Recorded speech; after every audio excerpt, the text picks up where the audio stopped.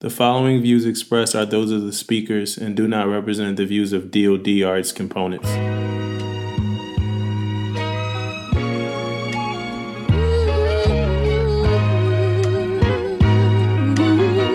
Pay attention because you are now listening to Permission to Speak Freely.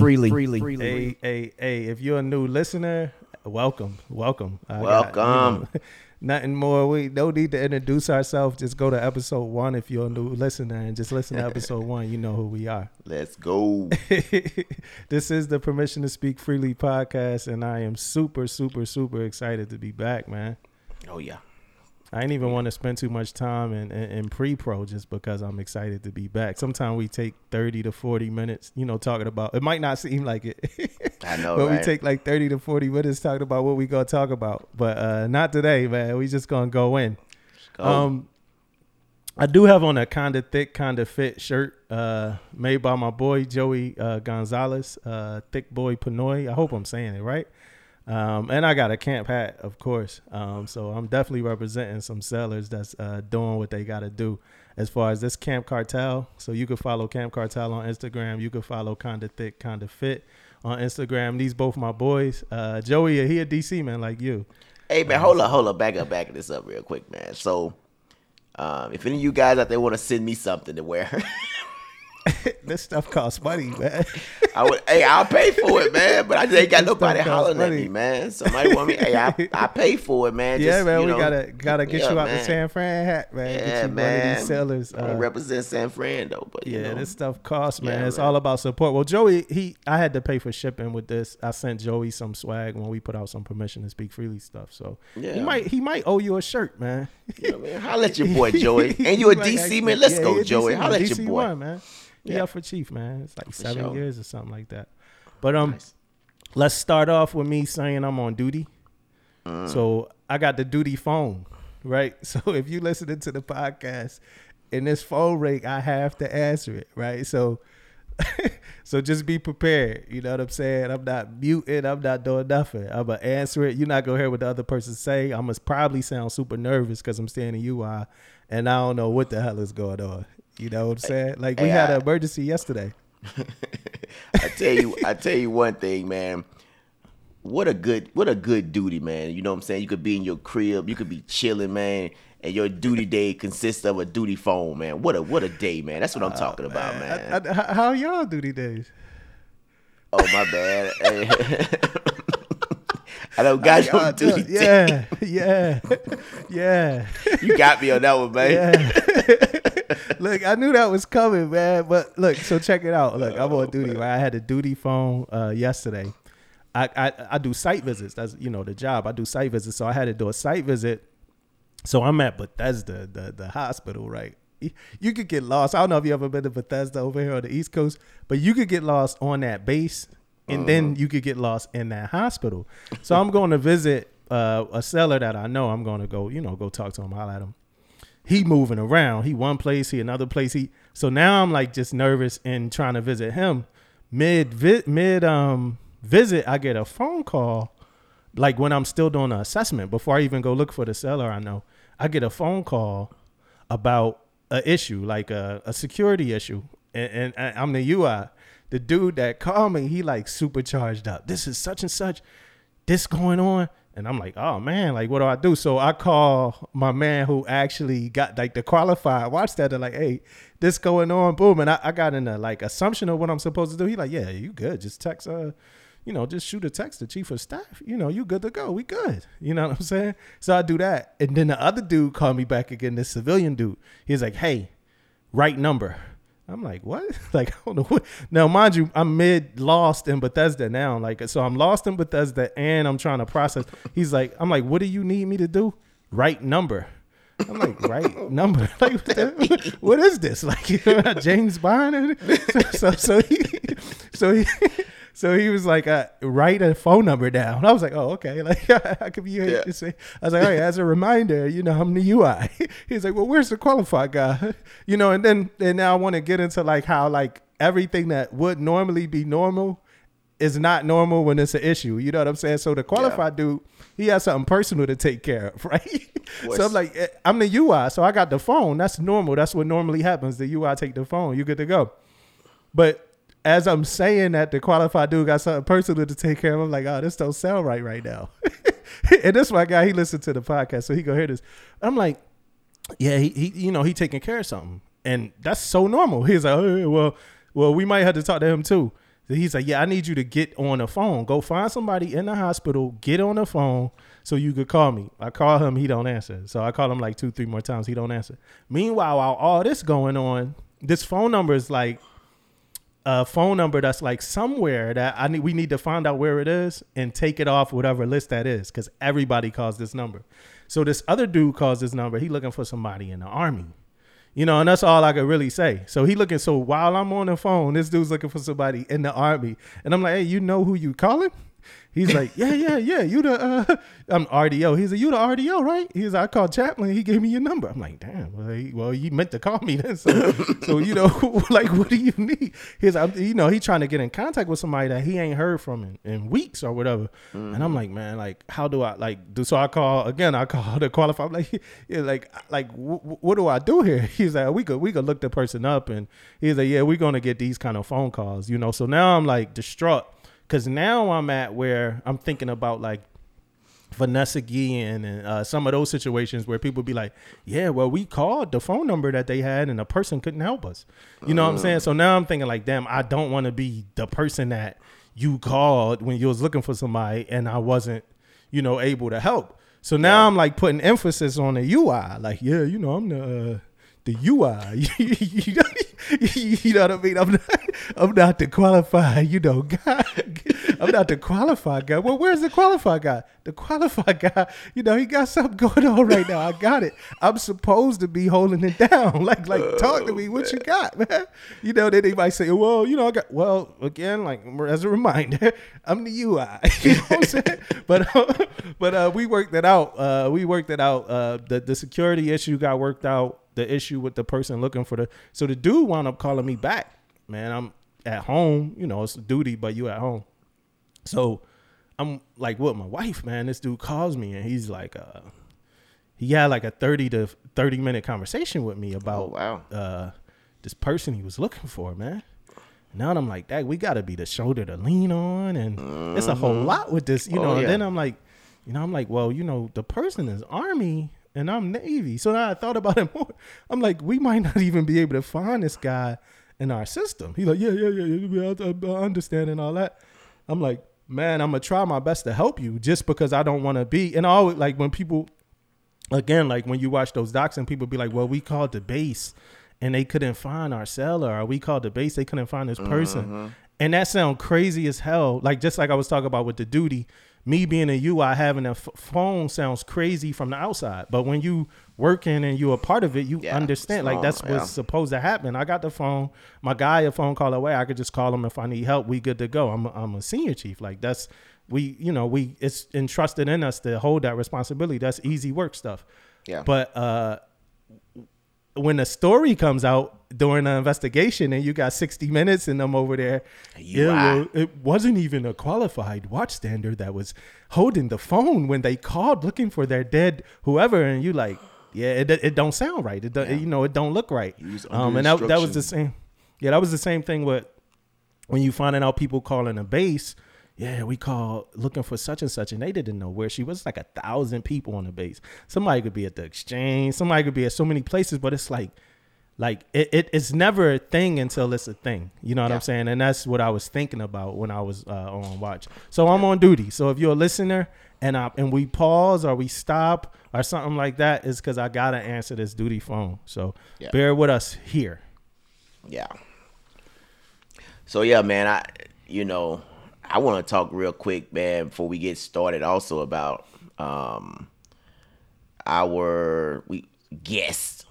You know, we've been having some real issues with some guests, man, coming on the pod, man. Like, I just want you guys, I just want the world to know out there, man, we've been trying to get some guests. We had some pretty good ones, man. We had a recruiter lined up. We had a CMC lined up. And, man, every time we have lined up, something didn't happen. Mostly technically though. You know what I mean? With the CMC, man, he was just fumbling his shit out. I know he gonna be listening to man. So we did like a what? Probably one of our longest podcasts. I'm talking about good info. I'm talking about, man, you guys out there in the world would enjoy this pod, man. But the whole time we was doing it, first he was fumbling with his phone. Don't be mad I said this, man. You was fumbling with your phone the whole time. And then on top of that, none of his shit recorded. None of it recorded. So the whole time, the only thing you're going to hear is me and Dumbo, and then I guess you'll hear us pause when he talking, and then it was just like crazy. And the thing alerted us too, like, you know, the app. So we use an app to record so we could get video and audio. And all you need to have is Wi-Fi, a laptop, and a way that you could listen and speak, right? So normally some AirPods or AirPods or whatever you have could get it done, right? Yeah. But it's better to have a laptop. I think the app just now created an app where you could use a phone, but weeks ago it's laptop, Wi-Fi, something to listen and something to talk on, right? And dude, I'm realizing like how many people don't have, like, I'm thinking that's like simple, you know, stuff. But even as I'm talking about other podcasts and doing some other stuff outside of ours, I'm hearing like a lot of people like, well, I don't have a laptop, dude. I don't have it. And I'm like, that's crazy. I didn't know it that like some families only have like one laptop. You know what I'm saying? And it's not like people not poor or broke. It's just that's the way the dynamic is. Like, I have a laptop and my wife, we both got Apple laptops. And we both use our laptops. Like, we never have to share. You know, but it's just crazy hearing that, man. It's just, you know, and I don't mean to make it serious, but it's crazy just knowing that, man. I'm surprised.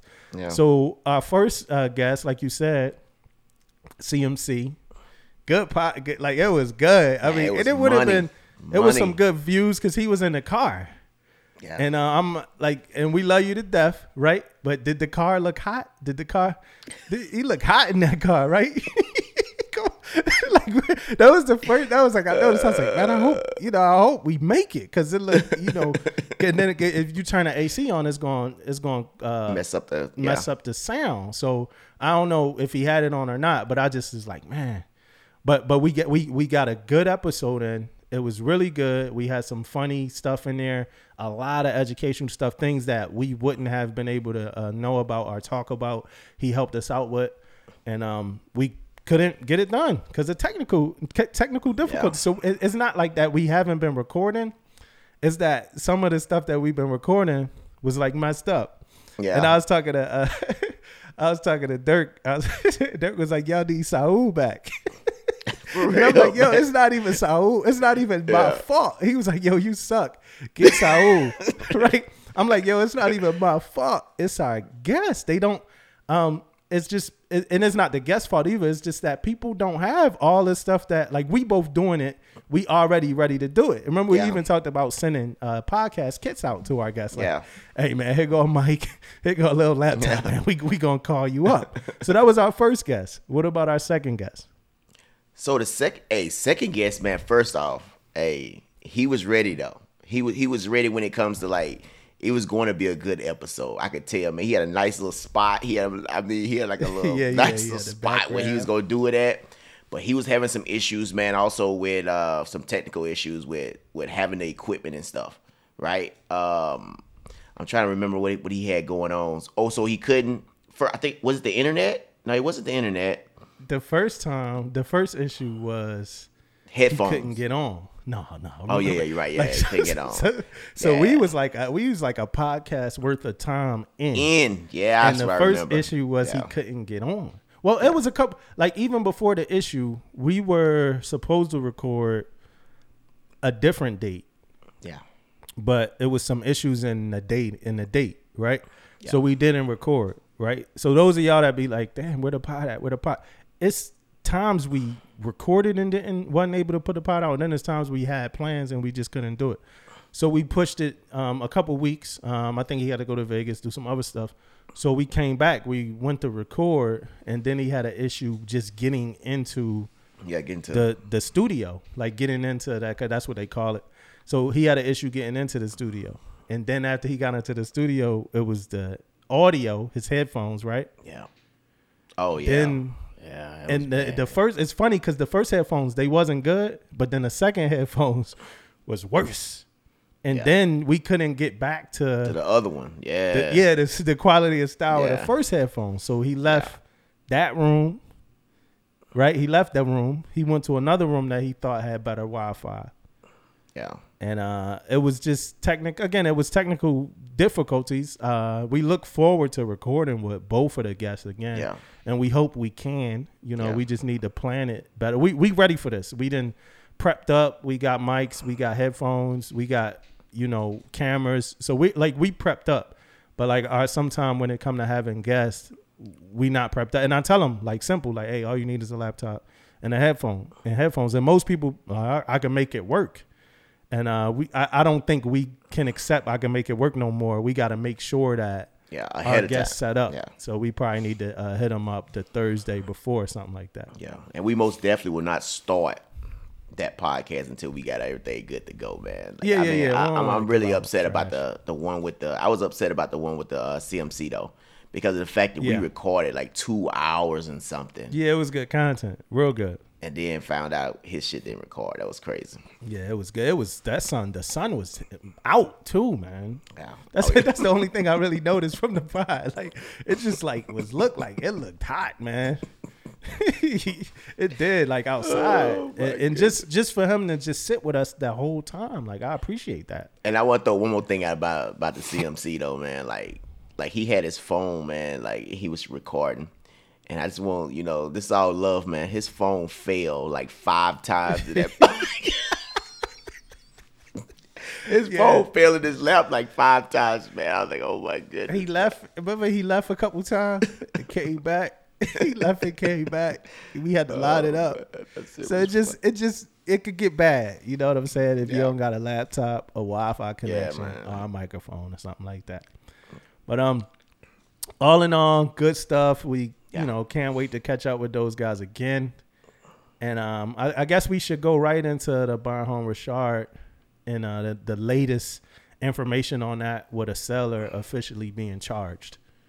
Right? Yeah, man. Well, we all know, man, the Barham Richard was like crazy, man. It's something in my Navy career of 20-some years that I never seen when it comes to a sailor actually doing something like this. You always hear the Strono sailors, you always hear stuff like this, but someone actually, going through at this magnitude, and how much those ships cost, man, and that ship is done, so I never seen nothing like this. But to get the meat and potatoes of the story, this guy was I think he was a SEAL dropout, if I'm not mistaken. So real quick, man, I had a sailor like that though. I had a sailor that came to one of my ships. He was part of the pre-com unit, and so his story when he got to the ship was that the recruiter I guess he had a long wait time, become a SEAL, and as he waited this I'm gonna tell you guys this guy was already waiting 9 months to a year to get into the SEAL program. So then the Navy, the recruiter this is his story. I'm just paraphrasing it or whatever. Sent him on into the Navy and said, hey, once you get to your command, your ship will do it. Your captain CO can sign off when you go into BUD/S. So his thing was he was gonna get to the ship, do some paperwork, and then he was gonna get shipped off to BUD/S. And when he got there, and I'm like, that's not how this work. It ain't that simple, it ain't that quick. You know what I mean? He thought it was gonna happen right now. When it wasn't. Happening that fast for him. End up time no time he's on the ship, man. We pulled in. We was coming from Maine. We pulled in Virginia. And I didn't even know this guy was going off the ship. He went off the ship, went to medical, and I never seen him again. Yeah. So what I'm saying, and what I'm getting to, and my point I'm trying to make is when those guys drop out like that and don't make it or anything like that, that's what they want to do in the Navy, and they don't want to do anything else. They don't want to be a damage controlman. They don't want to be an electrician. They want to be a Navy SEAL. So maybe it's something that we need to look into when it comes to their mental. So yeah, because SEALs, SEALs, SWIC, like all of those special warfare people, that community, they are like some of the ones who join for the purpose. You know what I'm saying? Like some people join.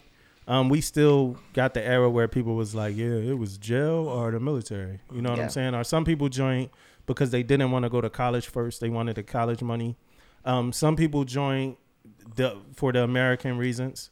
You know what I'm saying? Some people joined because it wasn't any other, thing that they really were doing in life. Some people lived a little life for a little bit and saw that nothing was going on and they made a decision. But a lot of the people that go to be SEALs, a lot of them wanted to be SEALs at like young ages, like single digit sometimes. Yeah. Like 8, 9. Like, yo, I'm going to join the Navy to be a SEAL. That's like going and being like, it's totally different, but it's, to me, it's comparable to going to want to be like a professional athlete. Like the preparation for doing those things start at young ages. Yeah. So you live your whole life preparing for something. Yep. And then you get in, something happens, whether it's a medical thing or, you just didn't make it through. And then you out and they tell you, yo, you got to be a DCman. Yeah. Or EM. You know what I'm saying? Like that wasn't what the person ever dreamed to do. You know what I'm saying? Like I never thought I would be laying under a garbage grinder, putting a white wire to another white wire. Like that wasn't my idea of the Navy. You know what I'm saying? So I just imagine that. Yeah. You know what I'm saying? And on top of that, man, think about a lot of time with these, just like you said, professional athletes, man, like it's a family history probably behind it also. You know what I mean? His dad or his uncle or his brother or something was a Navy SEAL. Man, think about the impact of that. Like they made it and I couldn't make it. You know what I mean? That can take a little toll on somebody else. Yeah. Yeah. Now, this is a devastating story, right? And we take nothing away from the loss, the impact, to the Bonhomme Richard and stuff like that. We're going to talk about that in a second. But I agree with you. I think we should think about some type of transitional program or something for when people do drop buds or get out of buds, and I don't know all of the terminology, but when those things happen, we need some form of transition. I've had sellers that was impacted by that, because a lot of times you get a seller that come to the ship and it's almost like, for some of them, they do go back, but for some of them, it's almost like a hoop dream. And I remember being a junior seller, E4, E5, and that undesignated seaman came and like, hey, man, I dropped out of buds. I just couldn't do it, but I'm going back. I'm going back. And I'm talking to the boys. I'm like, man, he not going back, man. It's over, man. Grab that swab. Let's go, baby. Yes, you know what I'm saying? Like you're not going back. You might as well pick a rate. Some people did go back, but some people don't go back. But it's just crazy just to have that in your head for like 2 years. Yeah, it don't matter what happens here. I could do this, I could do that. I'm going back. So it's a big thing, a big transition, and in my opinion, that you making from your whole life mindset to like that whole thing being changed. And maybe understand we got to do what we got to do. This thing happened. Ryan Sawyer Myers is the kid's name. This thing happened. It's something that we have to, legally, hold them accountable for and stuff like that. My second thought on this is, what do we do about buzz drops and like, how do we like help them transition, especially with mental health being like so much at the forefront, operational stress and all of that stuff being at the forefront of like mission right now. Well, you know what I'm saying? Yeah, I tell you this, man. Like, so before we get too deep into that, I want to say this: if it's a program that's already out there and we just don't know about it, if somebody can, hit us up and let us know, because it could be something out there for buzz dropouts, and we just don't know. I know I never heard anybody say anything about it as they came, to my ship or whatever. But if it is a program out there, let us know, because I know it's a big deal, man, when these sailors do come to the ship. Because you're right, man. They either want to go back. That's their main thing. They either want to go back or they want to get out, or they disgruntled or something. Yeah, so, they don't even want to be there. Yeah. So it is a big deal, man. So if it's something out there, please let us know, man. I like to read up on it, man, because I most definitely know every encounter I done had. It's kind of with some mental issues, and back then this mental thing wasn't like as big as it is now. We mean mostly we be like, okay, hey, what can I do to help you? But now I know a lot more about this. I can send you somewhere. I can go tell you this. So I most definitely like to be educated, in that, if you guys got anything for the buzz dropouts. Yeah, let us know so we could talk about it on here. Yeah. The second part of this is just this headline that I'm looking at right here. This is the Washington Post. It says the sailor accused of starting a destructive ship fire was known for hating the Navy, investigators say. And now that's another thing that's like, to me, it's another one of those is not a thing until it is a thing. Things. Because, and a lot of these conversations we talking, I'm not like talking about as senior sailors, as you being a senior chief, us being khaki. I'm talking about like your whole duration of time you spent in the Navy. I would be lying if I said I never heard somebody say they hated the Navy. And we do this for every branch of the military. We just happen to be in the Navy, so sometimes it sounds real Navy centered. But I'd be lying if I said I never heard somebody say they hated there. And I never took it like they would set the ship ablaze. You know what I'm saying? But that's what I mean by it's not a thing till it's a thing. Yep. We hear people say that a lot. Like, yo, I hate, that's like a new slang now. I hate it here. Yeah, man. You know what I'm saying? So, I mean, what about you? Have you ever heard somebody say they hated being on a ship, the Navy, anything like that? Man, I have heard sailors say that all the time, man. Everywhere we go, man, every ship. And I think it's more towards, the ship schedule and underway, being away from family, being all this stuff. And sailors said, man, I hate this. I don't want to be here. All this type of stuff, man. But you're right. Until something happens, that become a headline, So it is what it is, man. But I don't think we should be using that. Same thing with being a UI, like you was talking about earlier. Being a UI, it's not a thing until it's a thing. Yeah, anything till it's a thing. Yeah. You know what I'm saying? But what about like holding people? Real quick story. At one of my commands that I was at, we had a dude that didn't want to be a works in a suit, right? He was like, yo, I don't want to be a works in a suit. And I'm like, okay, you won't be. You know what I'm saying? I was the LPO. I'm like, all right, he'll want to be a works in a suit, but he won't be. I mean, I don't think he's going to do the greatest job at it. I had went to one of the officers about it, and this officer was like, no, make him the works in a suit. I'm like, yeah, but he don't want to do it. I'm not going to make him do something that he don't want to do. And there's like, no, make him the works in a suit. He don't got a chance. He don't have a choice in the matter. Yeah. So I made him the works in a suit. He sucked at it. He was garbage. Of course. He wanted to be garbage. He wanted to suck. So eventually, things start happening with the work center, and they like, well, what's up with your work center? Like, what? I'm like, well, my work center soup is trash. They like, well, fire him. And I'm like, well, I should have never hired him. You know what I'm saying? Like, so I made somebody else that works in the soup, and we did great. Same page. Eventually the whole division got investigated, but that's a completely different story that I think I told already. But the other dude, Bacada, works in the soup, and he was a decent works in the soup until the investigation. You know what I'm saying? But it's just a whole, my whole thing, because it says in here, it says known to his leadership for showing disdain toward the Navy, right? And that's about this Mays guy, right? Known to his leadership for showing. Do you think that like we take like, and I mean, and a lot of times we talk, so I ask you these questions. I would ask you these questions if me and you was just together. Yeah. It's not like I'm interviewing you. I hire somebody say, hey, that person you was interviewing. I'm like, nah, that's a, you know what I'm saying? That's how we talk. Nah, like we co-host. But like, what happens when somebody tell you what they don't want to do? Like, do you take that on board, or do you try to force them to do it, or is it a matter of the seller? Like, is it a matter of the person? I think it's all of that, man. I think it's all of that. You know, but I tell you this, man. I think if I can give you an example. If I had a second class and I didn't have anybody else, you know, to do the job, I think differently about saying, I'm not going to let you do it, then you're not going to do it. Now, I'm more be like, no, man, you the guy.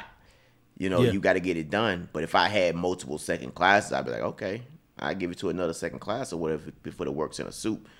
But I'm also in the back of my mind, I gotta be on top of it a little bit more because I know this guy don't want to do it. So it's kind of like my think about how I think of it anyway. But you most definitely, I agree with you with putting somebody in a position and they don't want to do it. You already know that's not gonna be the greatest job, probably. You know what I mean? He ain't gonna put out the greatest product automatically because he don't want to do the job. So you most definitely got to think about that, but you also got to know that this guy getting paid too, though. You know what I mean? He paid to do a job, so you got to kind of judge that. You kind of situational. You know what I mean? You know the situation when you're there. Shit, sometimes, and you know this better. Motivate. Yeah, you right? better. You know this better than anybody. When I say sometimes you may have to do the job. You know what I'm saying? Like you say, sometimes you tell him like, no, hey, he not gonna do it. Freak, I'm gonna do it. You know what I mean? Right. I just do it. You know, so sometimes it's like that too. So most definitely a situational thing. Yeah. We Dag, I forgot what I was gonna say, but I had another incident, you know, where somebody didn't want to, you know, do a job, but you know, you could motivate them. Yeah. If you know that's in them. If you know it's in them, you could get it out of them. But if it's not in them, you might be doing more work trying to make somebody do something that they not passionate that they not passionate about. Most definitely, it could be fucking some shit up. You got to go back and redo because they don't want to do it. And they ain't got time for all that shit. I rather do it myself. Now here's another question about this Bonhomme Richard thing, right? And it's just something that's in my head. Is this guy the only person that knows about this before it happens? Is this spur of the moment, or does he have a friend, somebody that know like that he want to set this ship ablaze? Yeah, I tell you, if I was, you know, just opinion, it's my opinion. It's never like that. I never see this guy, you know, being 20 years old and came up with all. I don't say came up with it, never talked about it before, and just woke up one morning and just set the ship ablaze. He talked to somebody. You know, somebody else, you know, it may not come out. We may never hear about it, but I can, and the thing about that, and it also could be one of those situations where we just talked about when it become a thing. He could have been just talking to somebody, bullshit, no one took him seriously, you know, and then he just fucking did it, you know. That's so crazy, man. I don't know. I never say he never talked about this before because I'd be like, okay, buddy. This happened on a Sunday, man. Yeah. This happened on a Sunday. I think I was on duty that day too. I was either on duty or we was coming in to get underway. It was something like that. Well, we was, like, but I was on the ship. We was deployed. I know that. We were underway. I think. Well, I don't know who was on the way. I know who was out there. Who was deployed when it happened? Because I remember. I want to say it was when I come. I don't say it was like June, right, when it happened. Yeah, I think. I don't want to get. Yeah, I don't want to get into dates, but yeah, I think so. Man, we was somebody deployed. probably listening like, yeah, exactly. But, I think it happened, and I remember we was talking about it on Watch or some stuff. Man, was happening because it was talking about people was, you know, when other ships was going there and stuff, you know, helping out and doing all that stuff. That's what I remember. Yeah. So it's another thing that I want to do on the top of our podcast that it's going to be a surprise to you actually right now too. But I want us to like start like reading off citations of different like merit awards for different sailors or Marines or anybody that did something crazy, like honorable. And I want to start off with Michael Murphy's. So I'm going to take a second. I'm going to read his citation. And then we could talk about it. Like I said, I know it's like a shock. And, you know, it ain't something we did in pre-pro, but I wanted to feel like that for a second. Yep. So I'm going to read his citation real quick. It's a couple words in there for the listeners that I'm going to mess up, you know, but this all in respect to Michael Murphy. So, all right. So here's the so this is his Medal of Honor. This is his Medal of Honor. And here's the citation. So bear with me for a second. For conspicuous gallantry and intrepidity at the risk of his life above and beyond the call of duty as the leader of a special reconnaissance element with Naval Special Warfare Task Unit Afghanistan on 27 and 28 June 2005. While leading a mission to locate a high-level anti-coalition militia leader, Lieutenant Murphy demonstrated extraordinary heroism in the face of grave danger in the vicinity of Asadabad, Kona Providence, Afghanistan. On 28 June 2005, operating in an extremely rugged enemy-controlled area, Lieutenant Murphy's team was discovered by anti-coalition militia sympathizers who revealed their position to Taliban fighters. As a result, between 30 and 40 enemy fighters besieged his 4-member team. Demonstrating exceptional resolve, Lieutenant Murphy valiantly led his men in engaging the large enemy force. The ensuing fierce firefight resulted in numerous enemy casualties, as well as the wounding of all 4 members of the team. Ignoring his own wounds and demonstrating exceptional composure, Lieutenant Murphy continued to lead and encourage his men. When the primary communicator fell mortally wounded, Lieutenant Murphy repeatedly attempted to call for assistance for his beleaguered teammates. Realizing the impossibility of communication in the extreme terrain and in the face of almost certain death, he fought his way into open terrain to gain a better position to transmit a call. This deliberate, heroic act deprived him of cover, exposing him to direct enemy fire.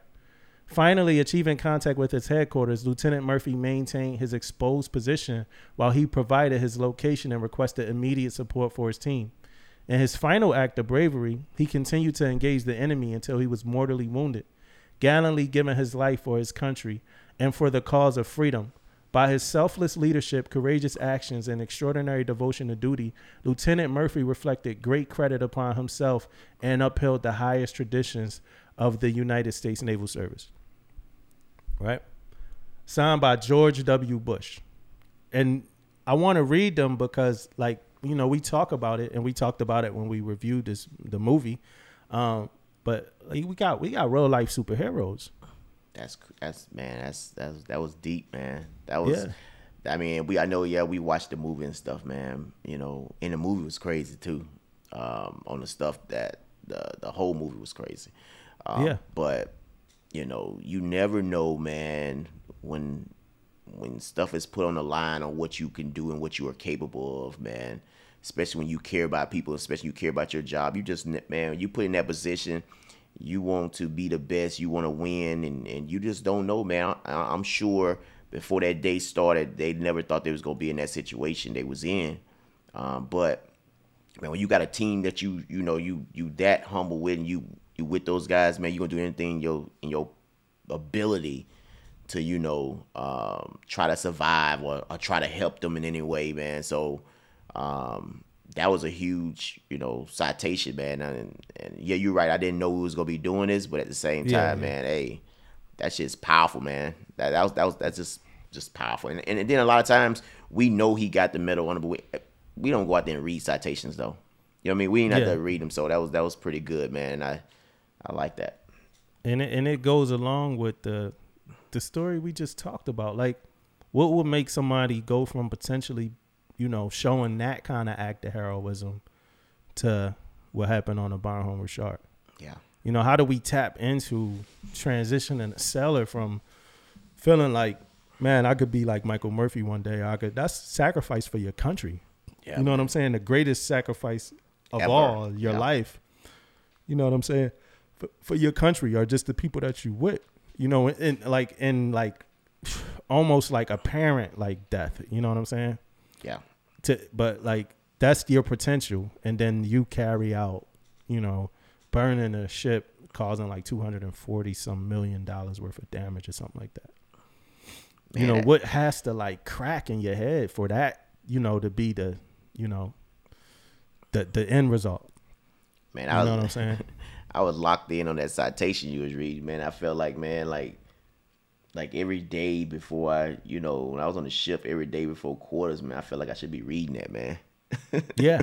Man, that's powerful, man. Yeah, and that's why I want to do it, man. I'm sorry for the surprise, bro. Yeah. But that's why I want to do it, because I know we talk a lot, man. We talk about military stuff. We talk some stuff about just real life stuff. But we in this thing, man, and we proud to be in this thing, and we proud to be in this thing because of people like that. Yeah. And I want to read that off so people could be reminded of like what people that was in this same thing that we in, which is the United States military, like did, like who they were. We picked the popular name, Mike Murphy, but that so impact many is more. still the same. Yeah. And it's a whole lot more. So every episode, the plan is to give you, another one of our heroes. Because we got real life superheroes. We don't always gotta talk about Marvel and stuff like that. We got some real life superheroes. Most definitely.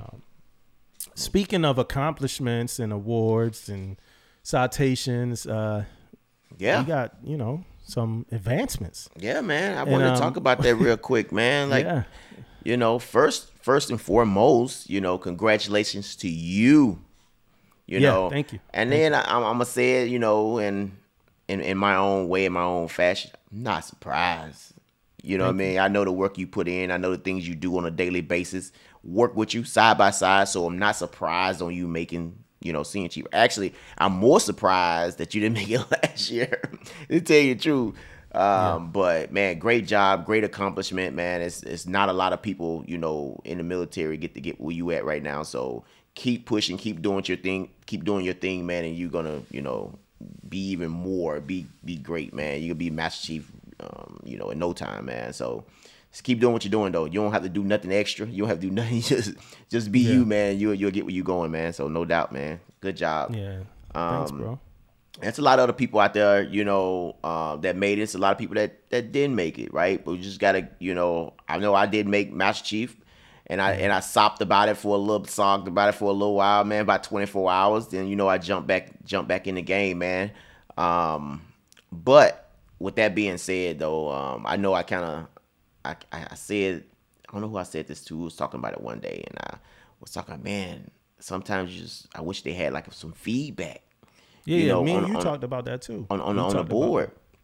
But I talked to I talked to somebody about that. I talked to somebody else about it too.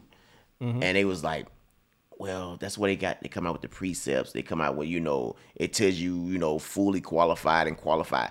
But man, that really don't tell you a whole lot. To me, in my opinion, that don't tell you, a whole lot about me being a damage controlman or whatever the case may be. You got the ladder out there, but I mean, precepts and feedback. And I wish we had somebody to correct me right now, like somebody to correct me, some Master Chief, whoever. But precepts and feedback is two different things. Yeah. Precepts is telling me, in my opinion, precepts are telling me the basic things that I need to have. Yeah. Fully qualified is a really broad statement, right? But precepts is telling me the basic things that I need to have. Even the ladder. The ladder is a little bit more defined, but a lot of that stuff telling me the basic things I need to have. In my opinion, and I need somebody to correct me on this, please do. If I looked at the precepts and I stack myself against another person and we both stack up exactly the same in accordance with the precepts and the ladder, but only one of us make it, then I need feedback after that. And that's my opinion on that. Like, I need feedback after that. If we both fall into everything that those precepts say, everything that the ladder says, I'm going to need feedback. Yeah. I had a bachelor's. Did this person have a master's? Like, I'm going to need some kind of understanding. And I'm not saying that. I'm not speaking for myself. I'm not necessarily speaking for myself, but I'm speaking for maybe the way somebody else might think. Yeah. Like, that the precepts is how you get into the party, bro. Yeah. Like, you know what I'm saying? Like, okay, I got it. So this is what we need. This the ticket. This how we get in the door. You know, but how do we get the prize? How do we like, all right, if we leave, you know, without it, like, what do we need to know we need to do better? Because then you get to a point, like, for instance, for you, like transitioning from a ship to like a shore command, if you, and again, I'm not speaking about you and your situation, but I'm gonna speak in like a general sense. So let's say I'm a senior chief and I leave a command and I'm the number one EP at that command, right? And I did everything I had to do as a senior chief. I had some DLCPO experience. I had some season experience. I did what I was supposed to do in a mess. I acted as the CMC for a bit. You know, and all of that stuff is documented. I got everything, training team, boom, boom, boom. All of that stuff, I'm going to shore duty. A lot of that stuff I was doing it at sea duty, I'm not able to do at shore. I'm not going to be able to do it at shore duty. But those results coming out like right at after my number one. Like, so I submitted, you know, the board could see that number one EP. They could see all that I did. And now, you know, if I'm thinking strategically, I'm thinking like, yo, if I make it right now, if I make 9 right now, then I'm good. Like, you know, this was well-deserved. I'm not really worried about this next eval. Yeah. You know what I'm saying? Because that's something that I was thinking about. We talk about myself in a second. But that's something I was thinking. I'm like, I'm brand new on shore duty. I'm not going to do enough. This next eval going to be kind of nasty. Like you know what I'm saying? Now when they looking at you, they looking at like everything. But like most people will say like sea duty has more value than shore duty when it comes to advancing, especially when you get up in this khaki, you know, this khaki thing. So what happens to somebody going from like you trying to go from 8 to 9, coming off a number one EP, going to shore duty, being that new guy, knowing you're not about to have, you know, none of that kind of stuff. Yeah, you might be looking forward to like, man, I'm going to make it, you know, hopefully I make it this time because what you about to do this time? you know what I'm saying?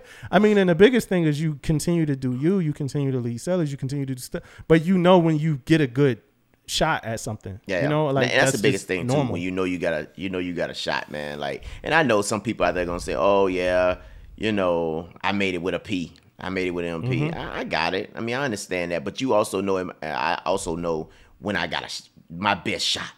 You know what I mean? I know my best shot.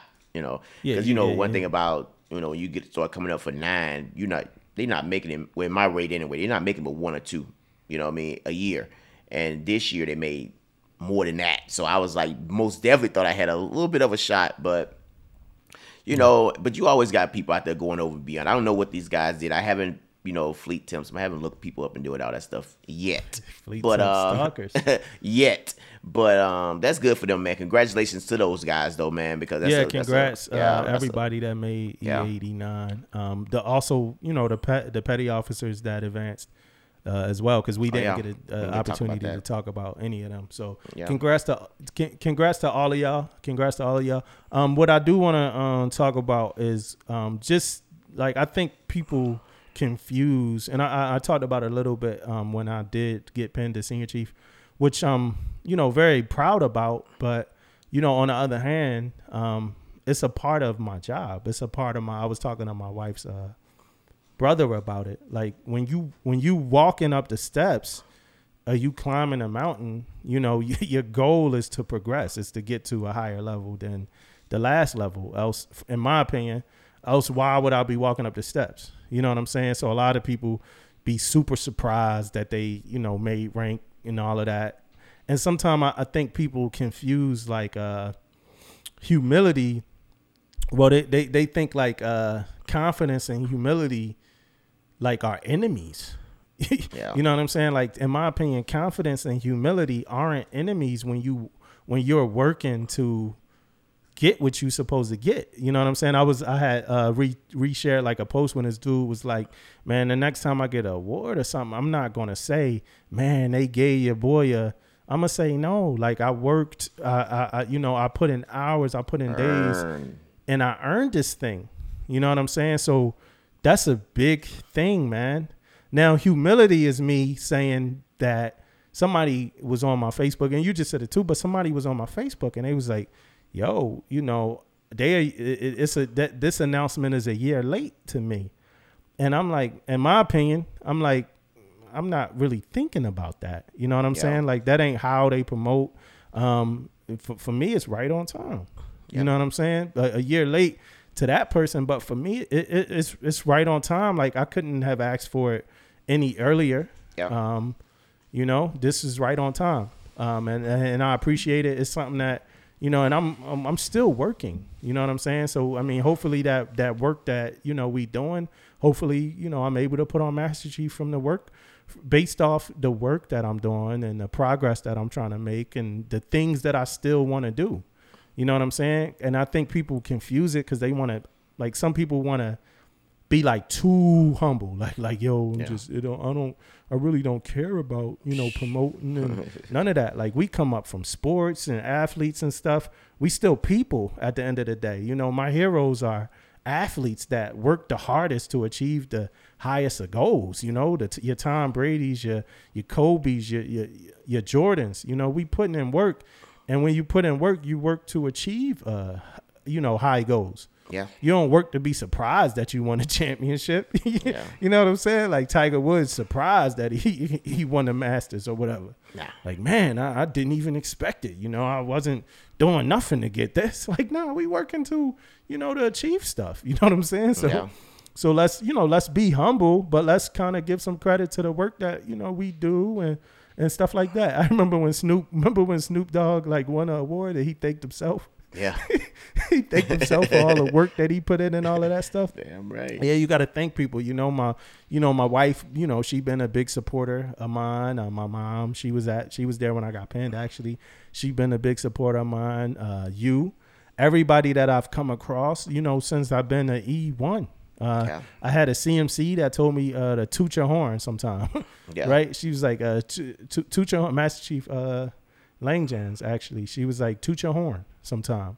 I had another CMC that, you know, just groomed me from like Sue Whitman, actually. She groomed me from like the lowest level of my career. You know what I'm saying? So even the CMCs, you know what I'm saying? Just being close and listening to them. My officers, everybody I've ever come across, I appreciate. Every junior seller, everyone. You know what I'm saying? I've had priceless conversations with junior sellers on the ship that we just left. Priceless conversations. Like, man, a seller told me, and he always listened to the podcast, like all the time, like one of our biggest listeners. Yeah. But we had a conversation. He probably won't even know till now the effect that it had. But he had a conversation. He was like, yo, Chief, like, and this is me and him just talking, but he's like, yo, everybody not going to like agree with you. Everybody not going to like you. You know? He's like, no matter what you are trying to do, no matter what you setting out to do, whatever your mission is, everybody not going to agree with it or like it. Yeah. You know? And he wasn't like, it was a part of our conversation, but so he wasn't like scolding me in that conversation. We were just having a conversation, but I took that and I'm like, man, like I can't please everybody. Like, it's no way, bro. Yeah. Yeah. You know? I can't. And that's not even just military, man. That's in life, period, man.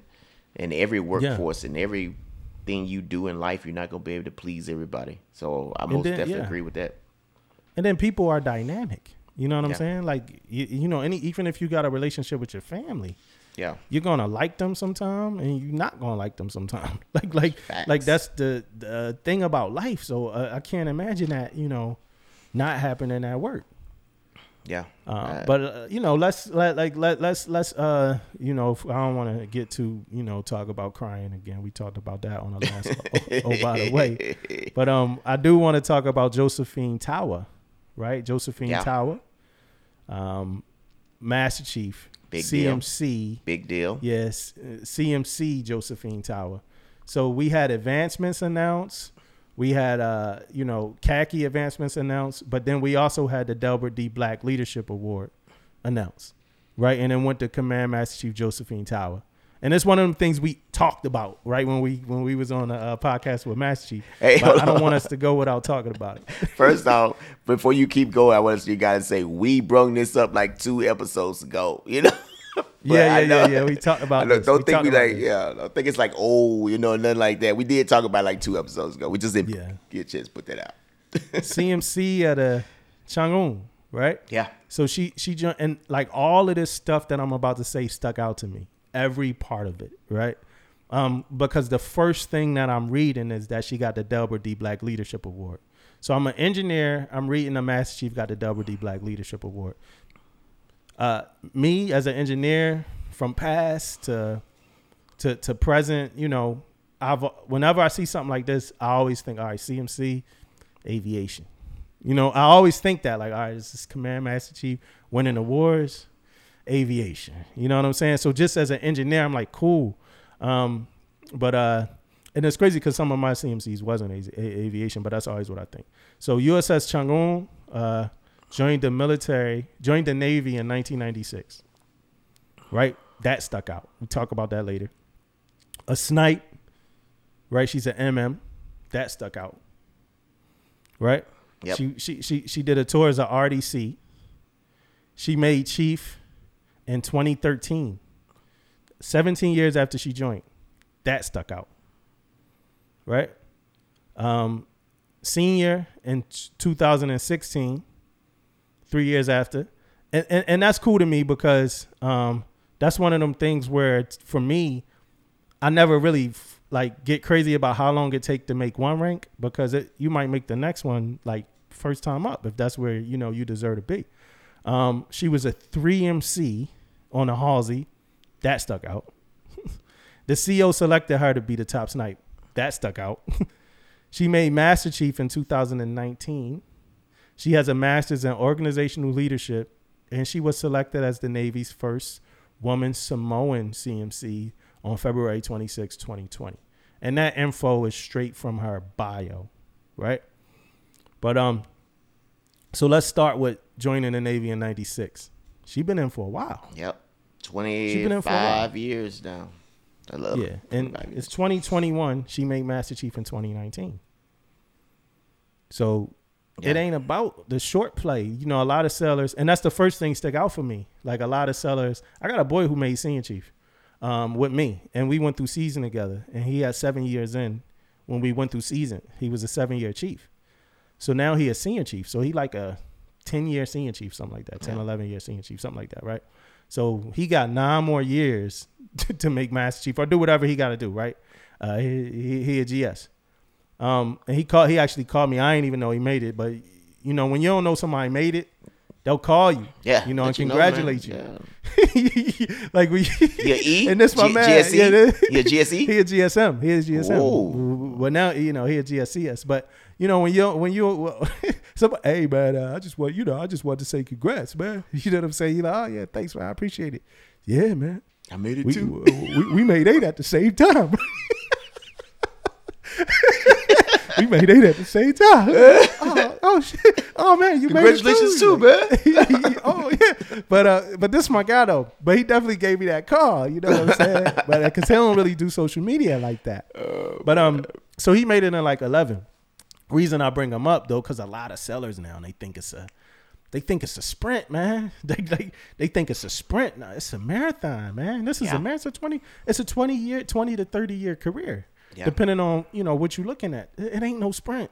Yeah. You know, she getting a Delbert D. Black Leadership Award, 2096, 2019? What's that, 23 years or something like that? Something crazy. You know, that's it's something. But she getting that like a long time after. It's not like 3 years. Like it's not a sprint, man. Yeah. And so that's the first one. Joined the Navy in 96.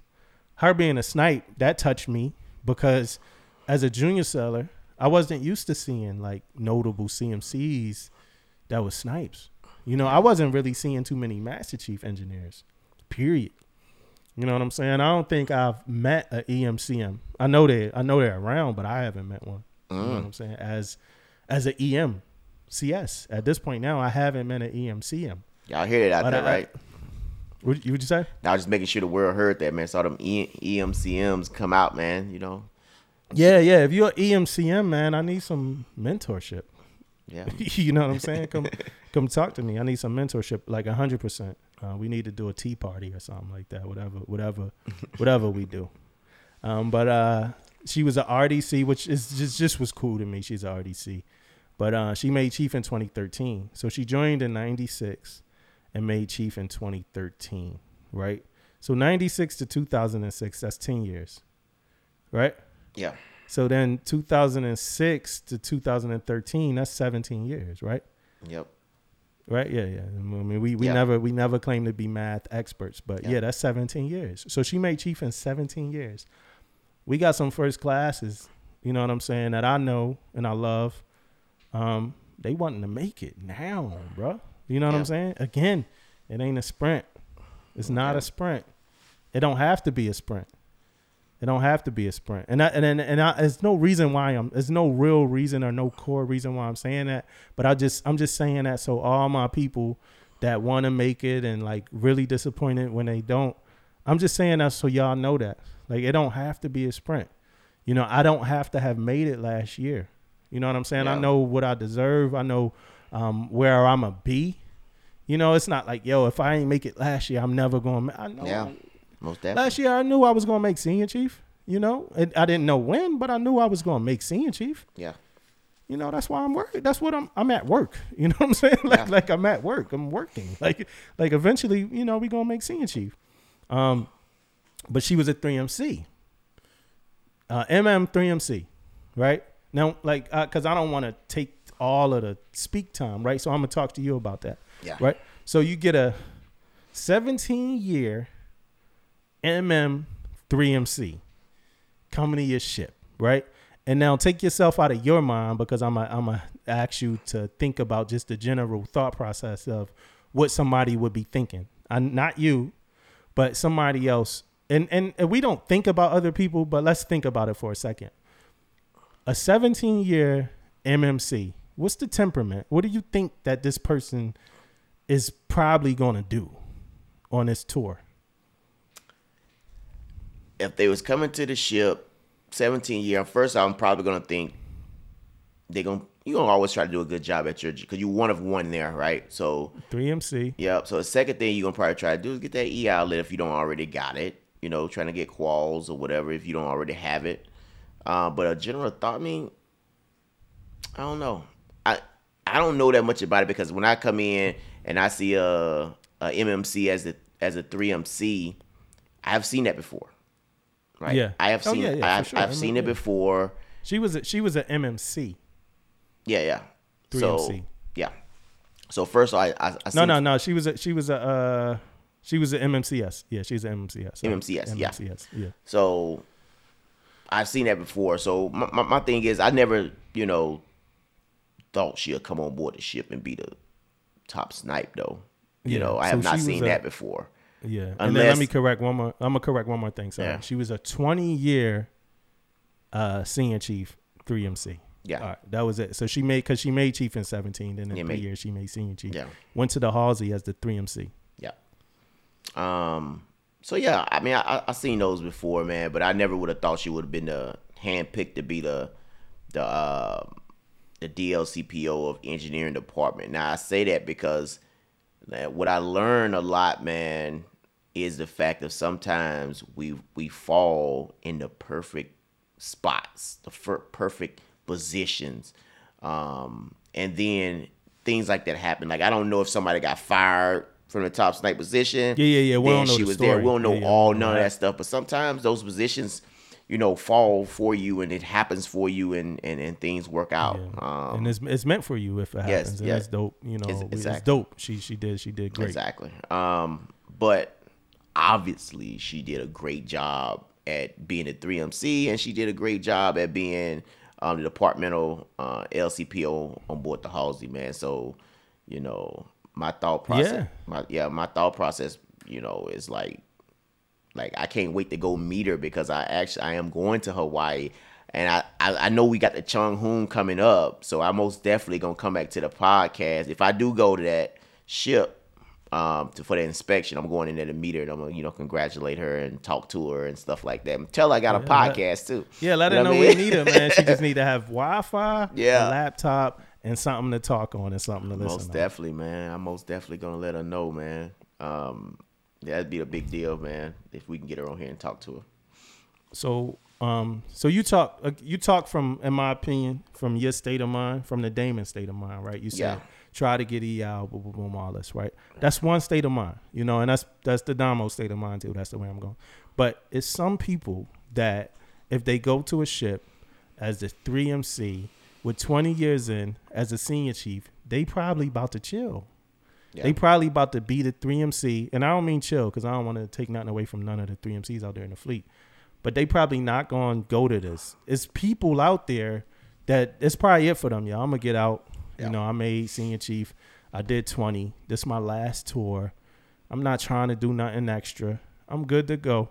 I'm going to go ahead and ride this out, not stand watch.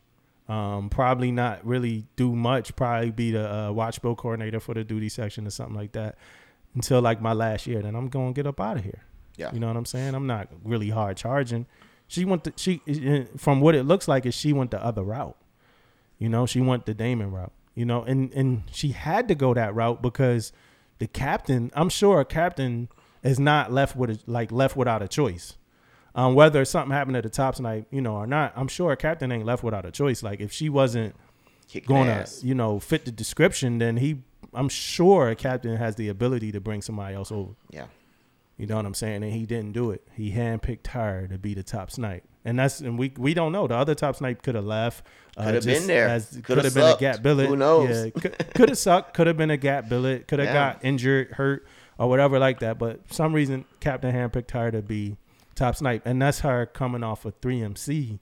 On a 3MC tour. So she might have been in the, like, this all things you think about. You know, she might have been in the spaces getting familiar with them before that. But I mean, that's just a good thing to take that alternative because like I said, it's another alternative, and that's chilling. That's chilling. In my career, 20-something plus, I've seen 3MCs chill too. You know what I mean? I've seen that. You know, because 3MCs, and when I say chill, I mean stay in their own world. Because one thing, 3MCs, man, they do have a lot on their plate too. No doubt about that. Yeah, they got a lot to worry about. I have seen them. They got a lot to worry about. They don't got time to be getting into spaces and doing all that stuff. Yeah. Right? Yeah. So we left our last episode with a term that we never really got back to, and it was the wet down. Right? Yeah. Well, we did get back to it. We got back to our Master Chief, and he gave us a really good like story of where that terminology came from. Yeah. Right? You remember the story?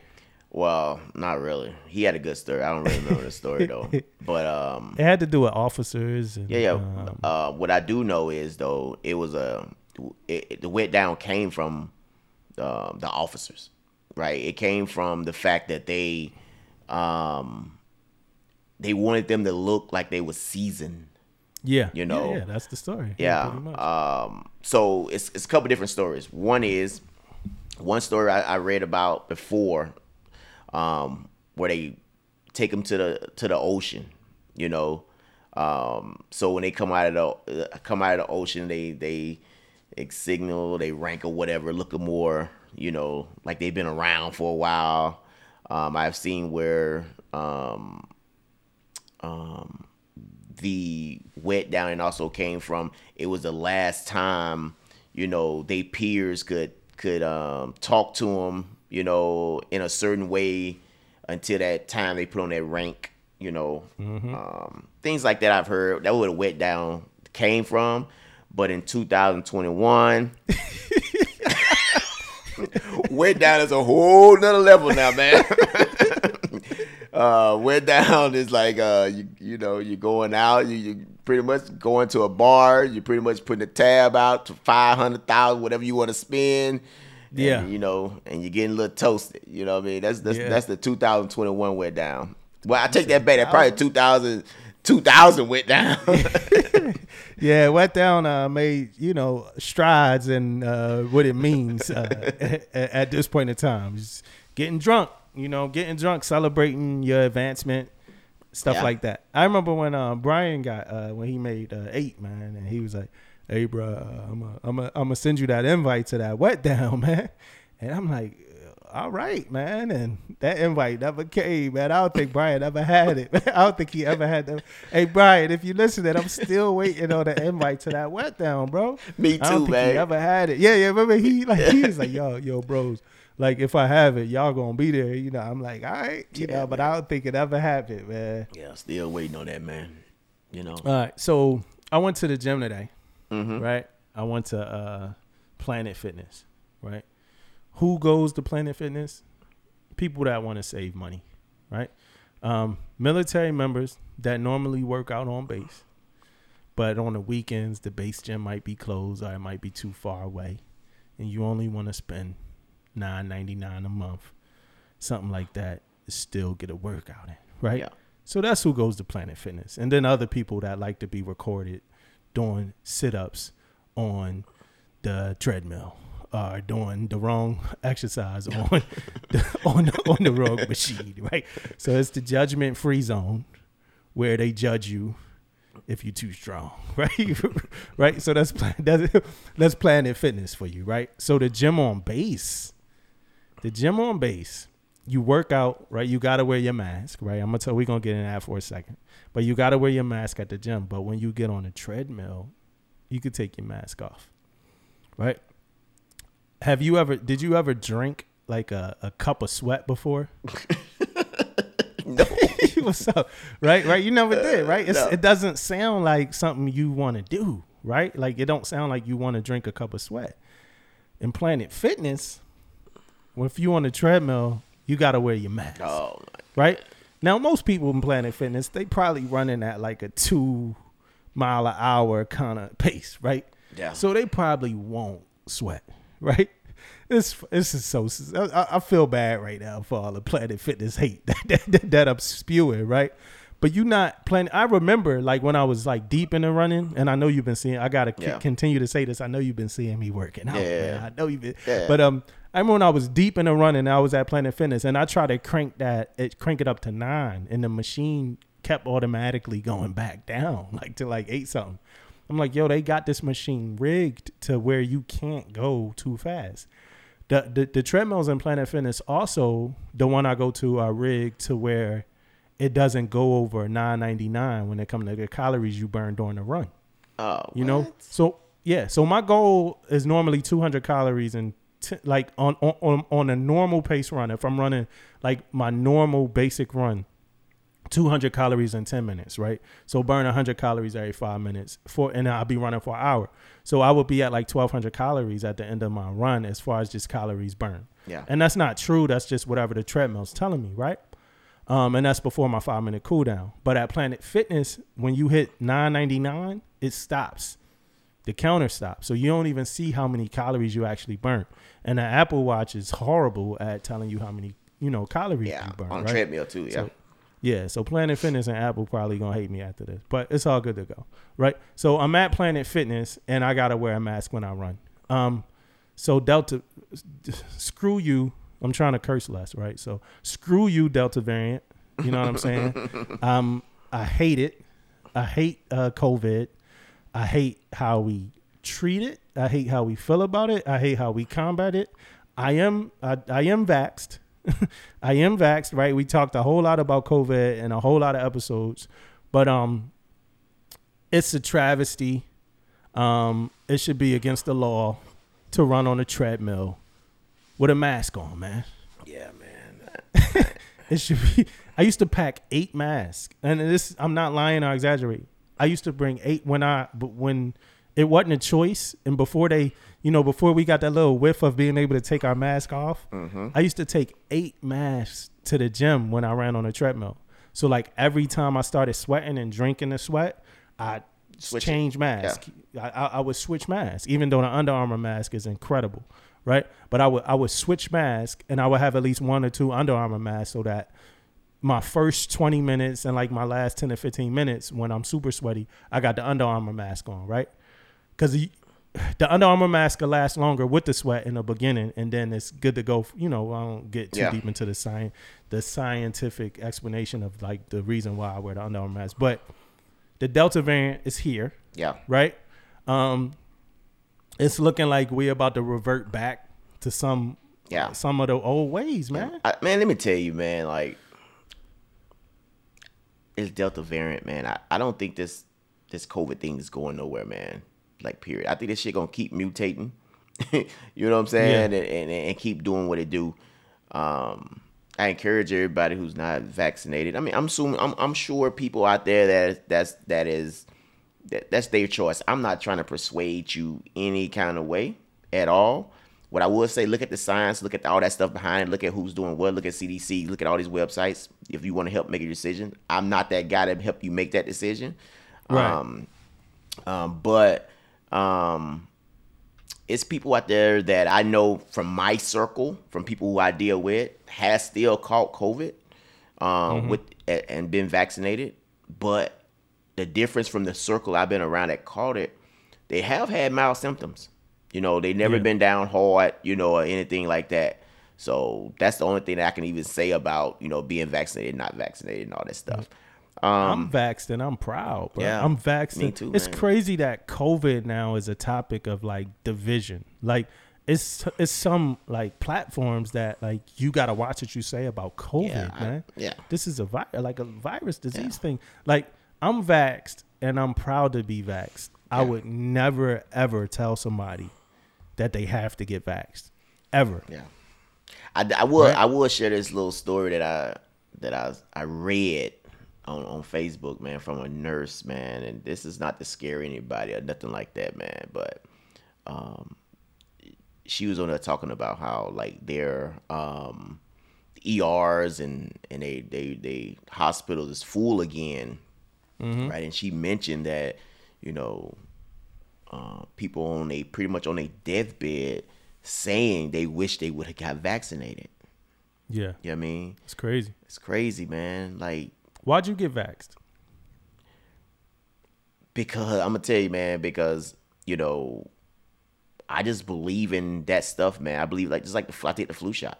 That's kind of how I look at it, man. If somebody come down and you tell me, hey, if it's FDA approved, you know, all this good stuff, whatever, I'm like, you know, I'm not gonna put my family in harm's way, not being the guy that go out there and not get vaccinated and something happens and then I'm back in here thinking like, shit, we should have got vaccinated. Nah, I'm getting vaccinated. So, you know, I tell you one of the biggest reasons why I got vaxxed. In 1 second, I just thought about something. You heard about the whole 25% for people who caught COVID in the military for your medical when you get out? Benefits, yeah. We was talking about that in the meeting. What happened? 25%. If you caught it, you get 25%? Yeah, yo. I was ready to take my mask off. Hey. I'm like, man, I might as well take the mask off. I need to go. Let me get my paperwork and make sure I get that in my record because I sure caught that bad boy, man. And it's crazy because me and Angeline think we had it before it was like a thing to have.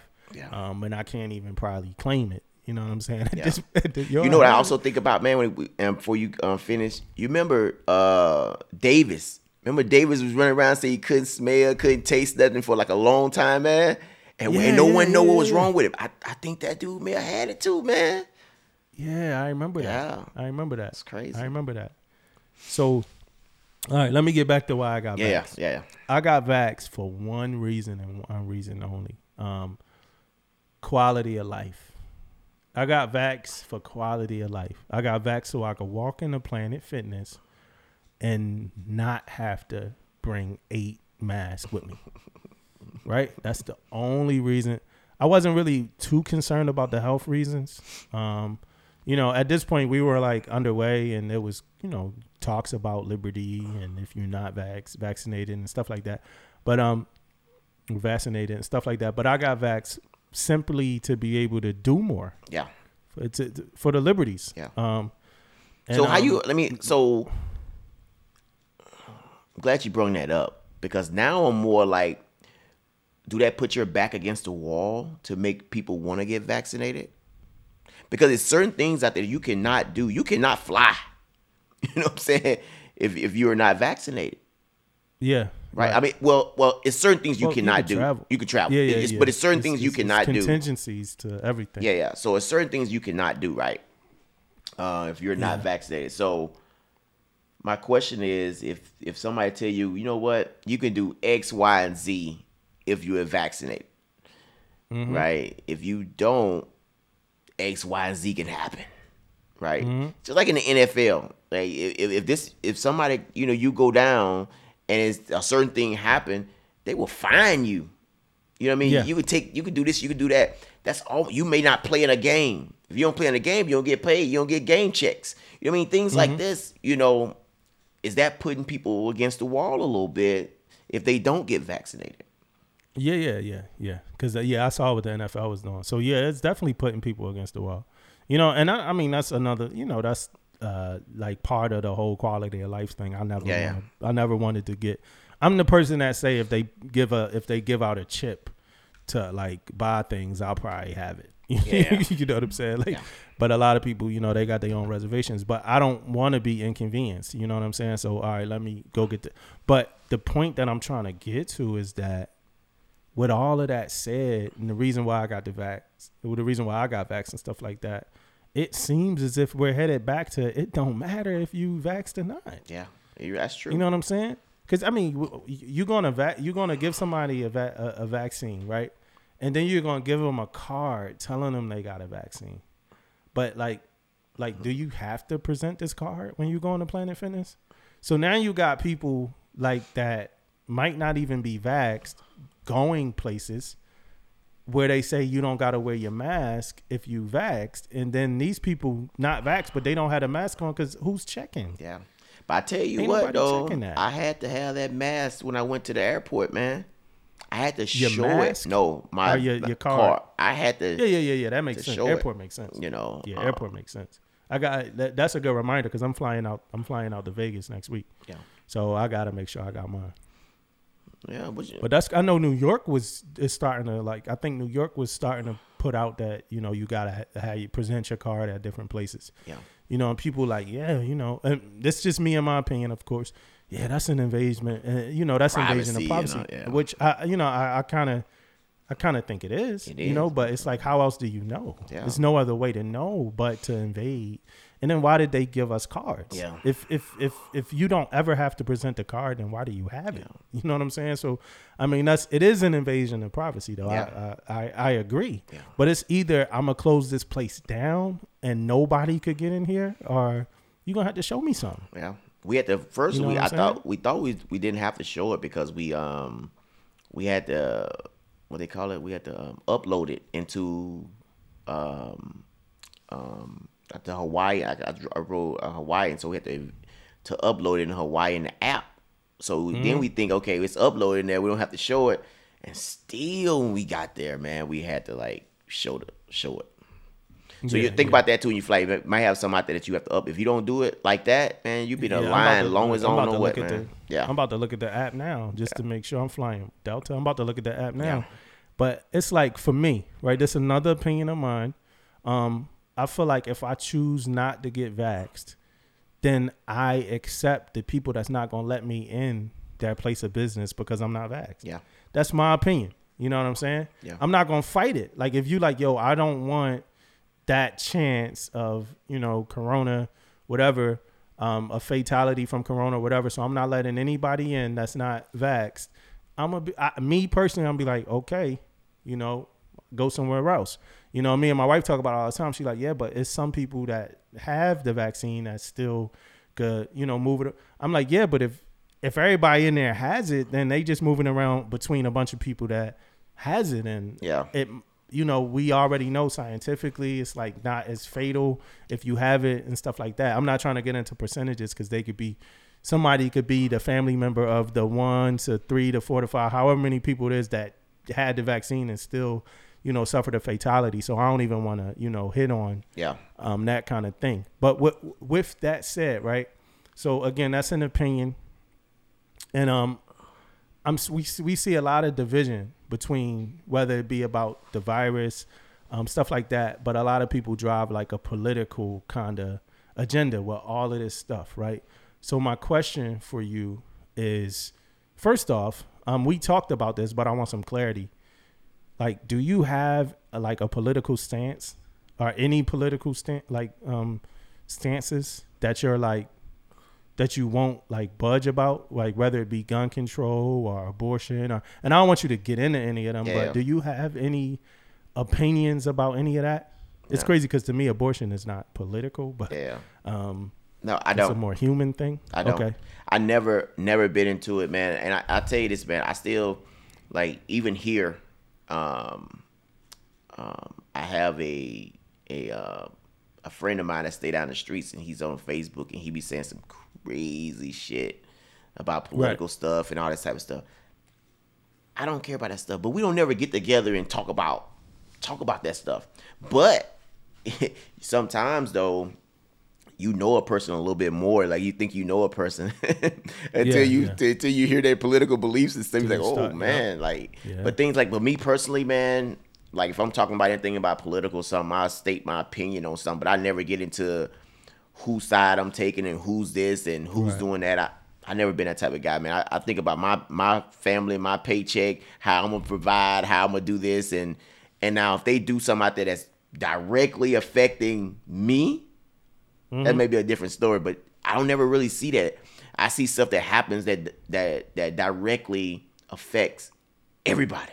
You know what I mean? It don't necessarily affects me personally. So, I don't know. If it don't affect me personally, I don't get too deep into it. Now, do your opinions waver though? Like, do you have like if you got an opinion about something, is it easily waverable? I don't know if that's a word, but does it easily waver, or do you? You talking about if something different happened? Or I stick to my. No, like if somebody trying to convince you otherwise. Oh no, stick to your opinion. No. I'm sticking to my opinion. Yeah. Right. Yeah. All right. So that's pretty much where I'm trying to get at then. Cause I'm seeing a lot of people like not able to be friends with, are like really just like excommunicado, like people that got different opinions than them nowadays, whether it be political or about some human or civil stuff. And I never been like that. Like I never ever been the person that like was like, all right, I feel like this about guns. He feel like this about guns. Yeah, I can't talk to him no more. Yeah, that's crazy. I've never been like that. Me either, man. I never been like that. Ever. I feel like people could feel how they feel. Yeah. Unless it's damaging. If it's damaging to like me, or if it's just damaging, period, then I might be trying to talk to that person and convince them like, hey, this is damaging, it's irresponsible. Boom.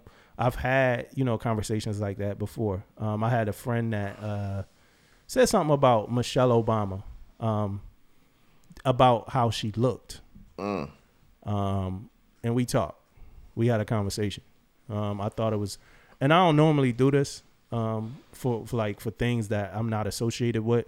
You don't normally see me saying rest in peace to like even like musicians and stuff that I really like. Rest in peace, Chucky Thompson. But you don't normally see me say that like online.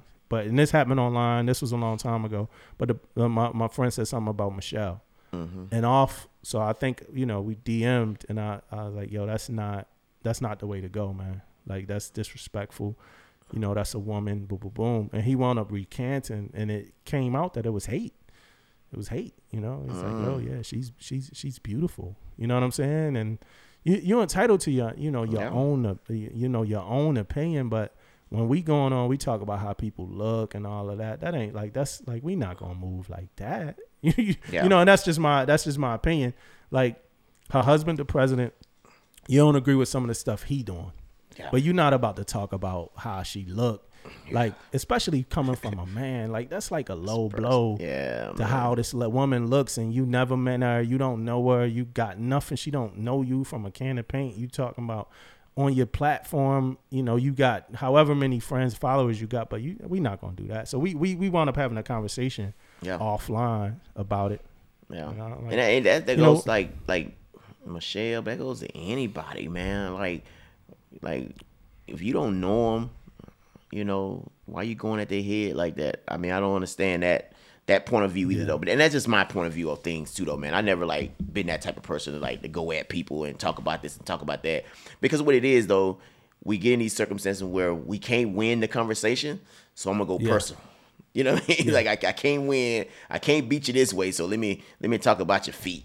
You know what I'm saying? We talk about your toes. Right. Like it's like, all right, let's fight. You know what I'm saying? Yeah. Like that's like when you funnier than somebody or something Get in mad. high school. Yeah. All right, let's fight. You know what I'm Bitch can't saying? beat Like, me. oh, your mom ugly. Like, dang, my mom like, Man. all right, we gotta, and you might look at your mom like, man, like, all right, I gotta fight you, cause like you're not gonna just say this about my mom. Yeah. But that's that. Now, I didn't want to do this, but that brings us into the Simone Biles conversation. That like naturally flows us into this Simone Biles. So it's kind of old, it's kind of old, but it's never old. The topic when it comes to the mental health and like how much can you take and all of that. But my main issue that I had with the Simone Biles situation when it was going on was the opinions of men, right?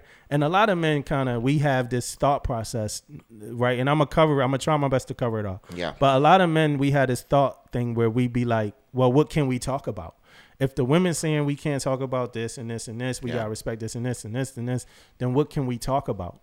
Me personally, I think you could talk about a lot of stuff, but again, I'm not I'm not that much when it comes to social media, so I don't think everything is for your social platform. You know what I'm saying? Like for everybody to talk about and debate with you about. Yeah. But you can have thoughts and you can have opinions, but as a man, I've learned that some of my thoughts to kind of like keep them in if I'm in the room with the women.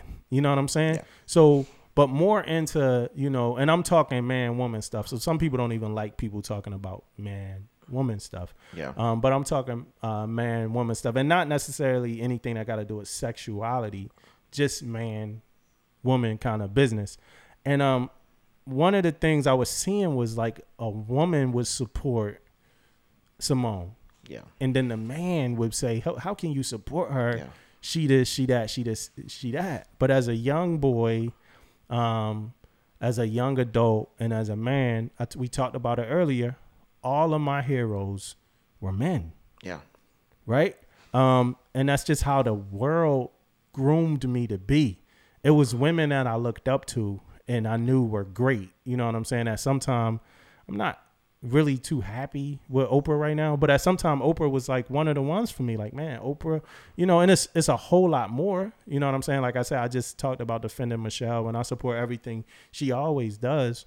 But like heroes to me, like superheroes, like whether they be superheroes, of course, like Wolverine, Batman is my favorite, Spider-Man, but even the inspirational people, like from Malcolm X to Gandhi to Dr. King, music-wise, the Beatles, like John Lennon and all of them, Bob Marley, the hip-hop people, Nas, who just dropped a classic album, Jay-Z, to athletes, Kobe, Michael Jordan, like all of these people that I think about, it's when it comes to athletes and the heroes and all of that. They have like the Mamba mentality. Jordan had his mentality, and like, so I took that personally. You know what I'm saying? So like, but all of them had like a motor that didn't waver no matter what. You know what I'm saying? They were men and I was a young boy. So my values, even in the athlete movies and stuff like that, Booby Miles and all that, like my values have always been based on those thoughts, right? So who I looked at as a hero, who I thought was great, was based off of these men that I, follow. I've never seen like, from my point of view as a young man, a woman regarded like the same way Simone has been regarded in her sport. Yeah. And I'm sure it's women that's done amazing in sports, like a lot, like Lisa, like we could talk about all of that, but I've never seen like just a clear, like, yo, she's the GOAT, this, that. Not even a debate. That I'm like, like I'm like watching her, I'm watching her like the same way that I would watch Tiger Woods. But it's still, as a young boy, all I ever looked up to as my heroes were men. So so I'm gonna try to wrap up what I'm trying to say. So a lot of men I thought were based in their criticism off of what I believe our values were and are as men, like, and not like the human values, are even considering the fact that we're not talking about Kobe Bryant, we're not talking about Tiger Woods. We're not talking about Michael Jordan, Tom Brady. You know what I'm saying? We're talking about Simone Biles. She's a different person, period. Right? So that was my opinion, you know, and I'm still kind of trying to be safe in it because it's not a male woman thing. And I'm not trying to say like that a woman is not equal to that, but I'm trying to say that my idea of perseverance and all of that stuff came from like people probably not making the best decisions. Like Kobe still shooting with a messed up leg, Jordan playing with blood, like spitting up blood and stuff like that. They're not the best decisions to make. You know, you're taking risk, like health risk. You know what I'm saying? And I've done it. We've done it in the military to a certain aspect, like no sleep. We're going to, you know, crush this inspection and all of that. That's not always the best decision, actually. It's true. You know, so seeing men make those comments, you know, it just bothered me. My opinion came where, first off, I'm a big deal. I'm a big fan of Simone Biles, man. For one, for what she do, period. The other one is for, you know, having the mental, you know, side of it to say, you know what, I cannot, you know, be my best right now. You know, that's crazy. I cannot be my best right now. Now, from a sports thing, right? And I was listening at the sports analyst, you know, talking about it. And first thing I heard one guy say was like, will Michael Jordan, you know, not come in the game 7, game 6, and will Kobe not do this or all this stuff they were saying. And I'm more like this. First off, they are not the same sports, right? First off, you got a girl that's jumping off this thing a million way in the air and coming down, and her mind is not, you know, there. So I think there's a totally different, you know, animal when you're talking about Simone Biles, right? But think about that for a second, man. If the flipping and the things that the not just the Simone because she's a lady, because the guys too, all those guys go out there and do this event, and you're not there, you're not mentally there, and you go out there and hurt yourself. Then the conversation comes out later saying she wasn't mentally there. Think about how that sound. You know what I mean? Right. Like she come out there, she break her freaking leg or something, and then we found out later that she had some mental things going on. Then people would have been like, well, why she go then? Why she do it then? Right? Yeah. When you can identify that ahead of time, man, I give you all the credit in the world. She easily could have got back up in there and jumped and did her thing. People say, okay, well, she didn't do that good in the beginning. That's why she didn't want to do no more. Man, that's Simone Biles, man. This girl been doing it since she was a baby. You know what I mean? It wasn't about can she finish it, could she do it, or she did. And you know what, man? It's not about a woman and a man thing for me. It's about now bringing more light to this mental health thing, just like your girl, the tennis lady did, Osaka. You know what I mean? Naomi Osaka. It's the same thing, man. Like, you do not have to keep pushing yourself if you're not mentally prepared to do this. You can say, okay, you can hold back, say, wait, assess the situation, and then make a decision on what you want to do. Yeah, right. You know, not just pushing forward and keep going until you break down and you in some mental freaking hospital somewhere. You know, so that's the type of level of respect I give them for saying, you know what, let me sit my butt down. You know, let me sit down and think about this for a second. You know, this is bigger than just, you know, me being the GOAT. You know what I'm saying? Especially if it's like just to please like user number 17384 or air fryer 1365. Yeah. So that person could say something. So that person could say something good about you. That person that never even tried to do the whole that never even attempted to do the sport. Yeah. It's crazy. Like so this is what somebody said. I'm gonna leave their name, but it might as well be another user number person. So it says, fuck that. There are times you will be challenged mentally, physically, and how you handle these situations is who you are. Yes, she could have permanently hurt herself, But now he's talking about another Olympian who took a chance, but she pushed on and became a world champion because of it. It's this level of dedication that separates Olympians from playground heroes.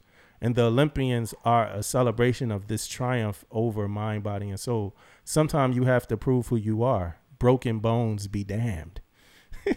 See, that's some crazy shit right there, man. And then he said, Olympians understand that there's purpose in pain. Like, what are we in Rome? Yeah. like this the same person that'll watch you fight a lion, bro. Yeah. Like, I know, right? Like you gonna watch me? Hey. Like you gonna watch me get into the middle of the Palladium, whatever it is, with a lion. Yeah. Bro. And all the things he said, she's already that. You know what I'm saying? She already accomplished that stuff. You know what I mean? Like Don't say like she's an Olympian. She's already Olympian.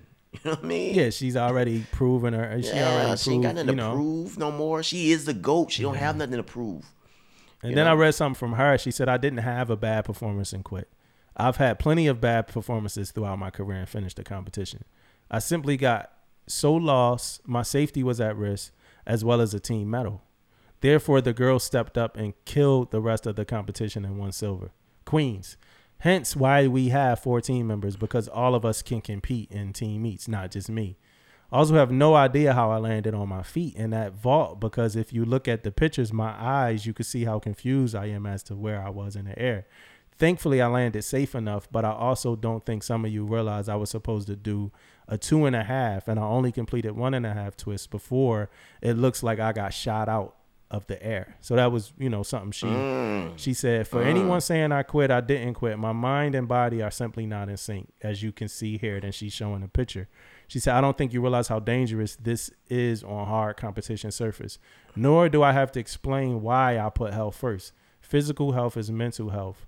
I'm supposed to do 1.5 more twists. She's supposed to do a whole twist and a half. So, that's what she was saying. And then I heard the Joe Rogan pod where he was saying she got like ADHD and she wasn't able to take her meds in Japan. So that plays a part into, the focus part of it too. I don't want to, get too much into that. I just want to stay on before we get off it, the other dude who made the post about just what Olympians should, that's like a spectator, and that's why they got that whole man in the arena, that whole man in the arena quote. Like, man, you a spectator, man. You can't be trying to tell an Olympian who's proven herself as an Olympian over and over again as the greatest of all time in that field what they should be doing or how they should be looking at the field, in my opinion. Yeah. I agree totally. You know what I'm saying? I agree. But that's our values. That's our values. If I was looking at the Simone Biles, what my value lens, you not quitting, you're gonna stay up there no matter how. Now let's say she don't get let's say that she stays up there and just she either hurts herself like you already mentioned, or let's say they don't get the medal at all. And then it comes out that she wasn't, whatever the ADHD meds are, she wasn't in the right state of mind. Now she getting blamed. Now she's they could have moved somebody else in, and now you the reason why we didn't, get the medal. You know what I'm saying? Exactly what she was saying too. Exactly what she was saying. Yeah. You got to put yourself first, man. You have to. It's a lot of times as a young boy, a young man that I was trained, and I keep saying that, and I'm not trying to say it in a wrong way. Like, it don't have to do with male, women, sex, but I'm trying to say it in that way. Like, that's the way I came up, like as a young boy, to just put myself at risk all the time. Yeah. Like, yo, if we got hurt, we still playing the game. I remember I got my head cracked playing football, tooth out the mouth, everything. And I'm like, yo, like I still wanted to play. They had to walk me off the field. I had to go get gauzes, like all types of stuff. They had to walk me out. Like, yo, we still playing, because I saw movies that said that's what you.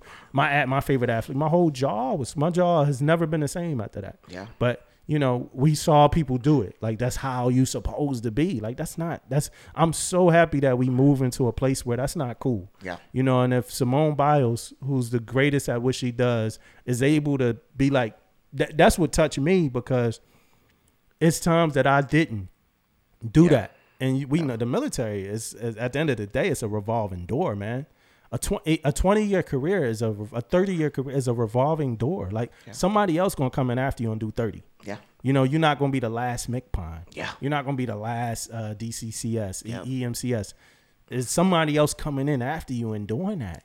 But it's times that I like put my own mental, my own body at risk just to compete, or just to like, and I mean, when I say compete, I'm like an inspection or something like that, just to be able to say that I did my all. You know what I'm saying? For what? Same thing, man. Hey, look, and you know I got a story about putting something in, Right. you know, ahead of my health or something Yourself. like that, man. So most definitely, man, is what we do, is how we bring you the same way, man. Playing sports, it was go time, go. It don't matter what Right. happens. We got to finish. We got to win. We got to whatever the case may be.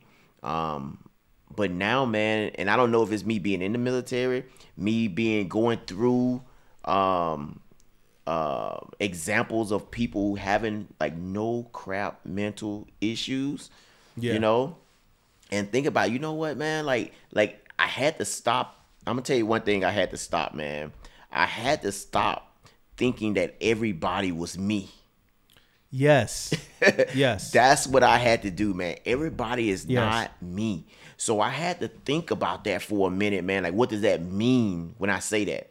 You know, my thing is, and me and my wife had this conversation. Actually, we just had this conversation. Like, my mentality is like, just like we always talk about, I stay on the ship until the shit's done. I don't care what time it is. You know what I mean? Mm-hmm. I will freaking run to whatever. It don't matter what it is. I want to finish it. I want to do it.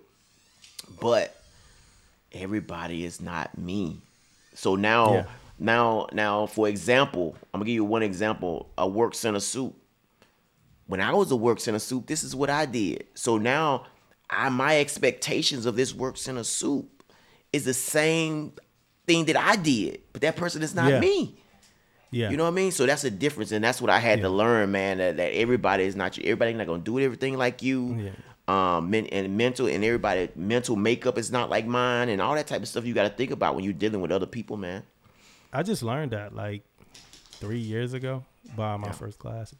I just learned that. Yeah. Like he's like, yo, Chief, like we don't think it's cool when you say when I was a first class. You know, you know, and I do it all the time too. Somebody I knew a while ago told me that before, like, yo, stop comparing yourself to everybody else. And I'm like, yeah, I'm not a superhero though. Like, it's, you know, and then like as a chief, I'm coming in like, yo, you know, when I was the first, I could have whipped this up in this amount of time. They like, Chief, man, like, we don't want to hear that all the time.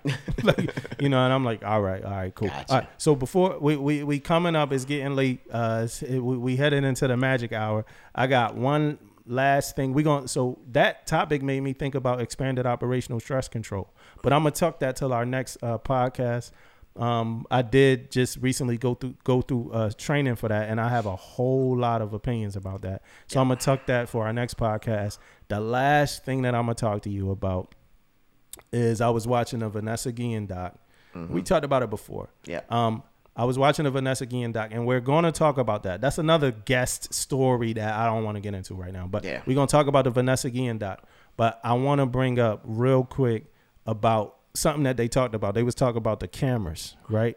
And just how primitive. They're like, yeah, we can't believe. Like, you know, they had like the 240p cameras, man, the joints you can't see nothing, like it's blurry, like some of our guest videos be, right?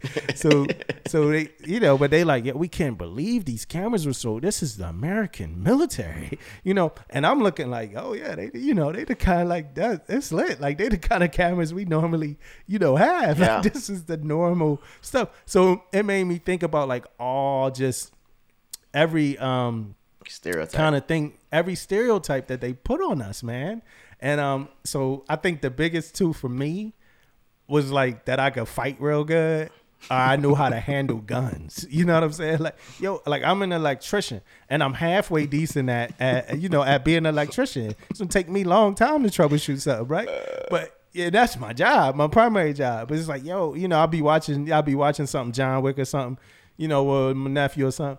hey, you know how to do that? You can whip like no, like I can't disassemble a gun and reassemble it in 8 minutes while choking a dude out, throwing a vase at another dude and elbowing this other dude, getting the gun back and shooting the dude. I can't. Like the military did not teach me that.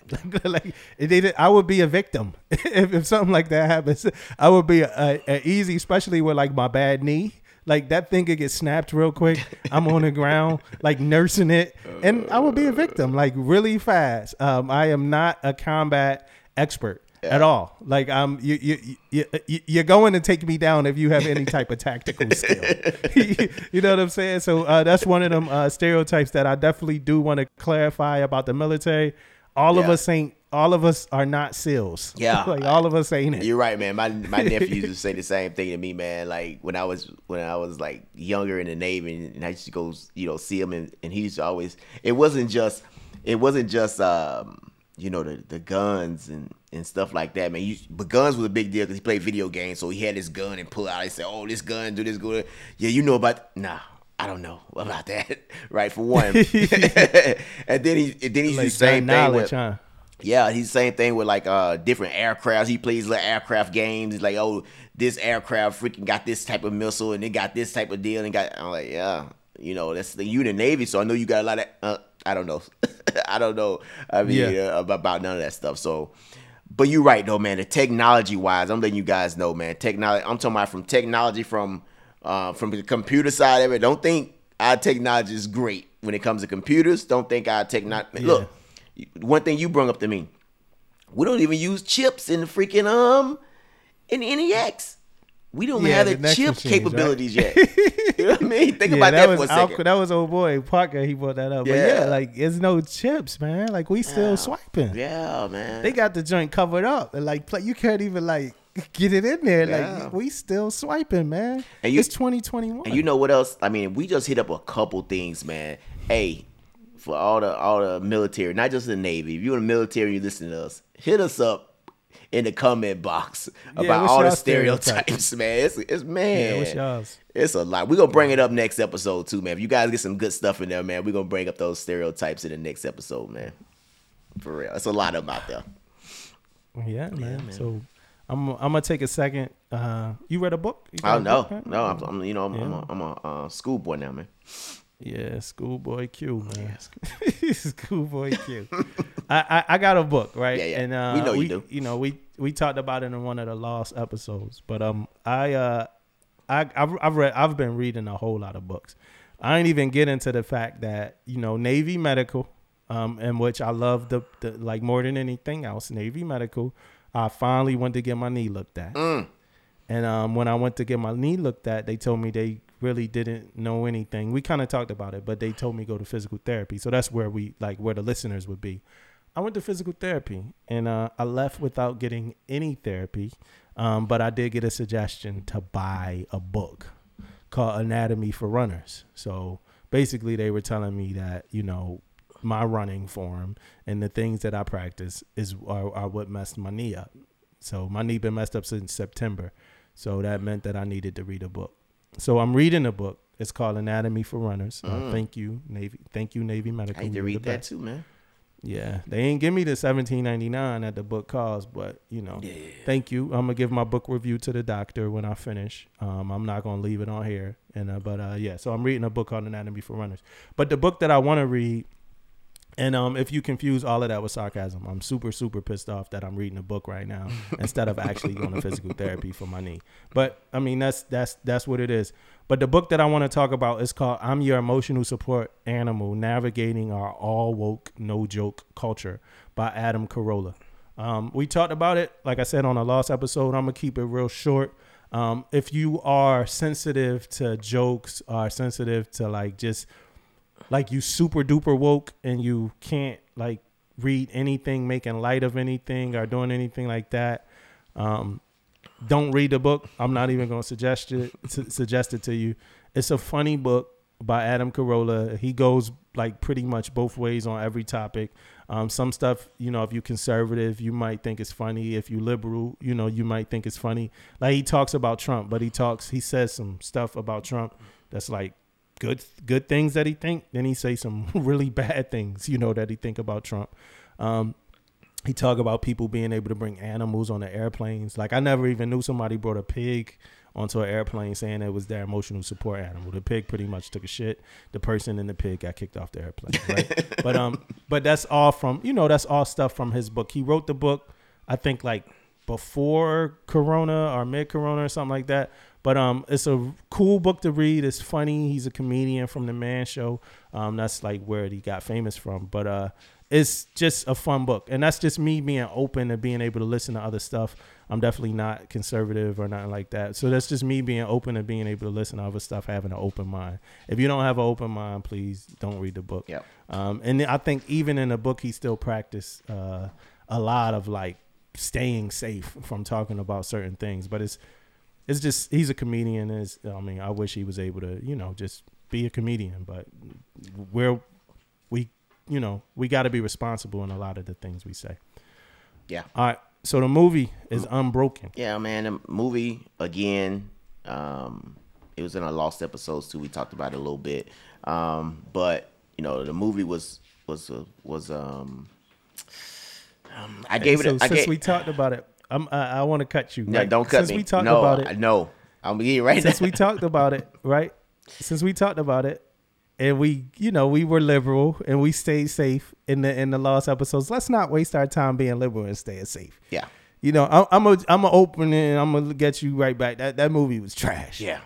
All right, I'm gonna let you go. Yeah. That movie was trash. I ain't gonna say who directed it. Yeah. That joint was trash. Well, the movie to me personally, man, it didn't have enough in it. Right? To me, it stayed at the same spots for so long. It wasn't no connection. It just wasn't something that I could finish, to be to be honest with you, man. Your watch segment wasn't unbroken. Yeah, Like, you broke it. man. I just couldn't finish it, man. It was bad, man.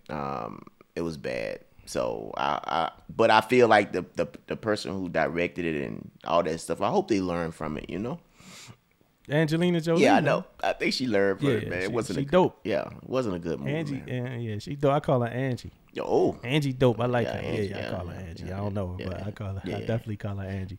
But she dope. I like Angelina Jolie a lot. And then the Coen brothers wrote it from Fargo fame. So my surprise, because these guys are like geniuses to me when it comes to like movies and writing stuff. But hold up, but the thing about the writing part of it, I think the storylines and all that could have been good though. It was just the movie, man. The movie. So you think it's the way it was pieced together and probably edited, directed it.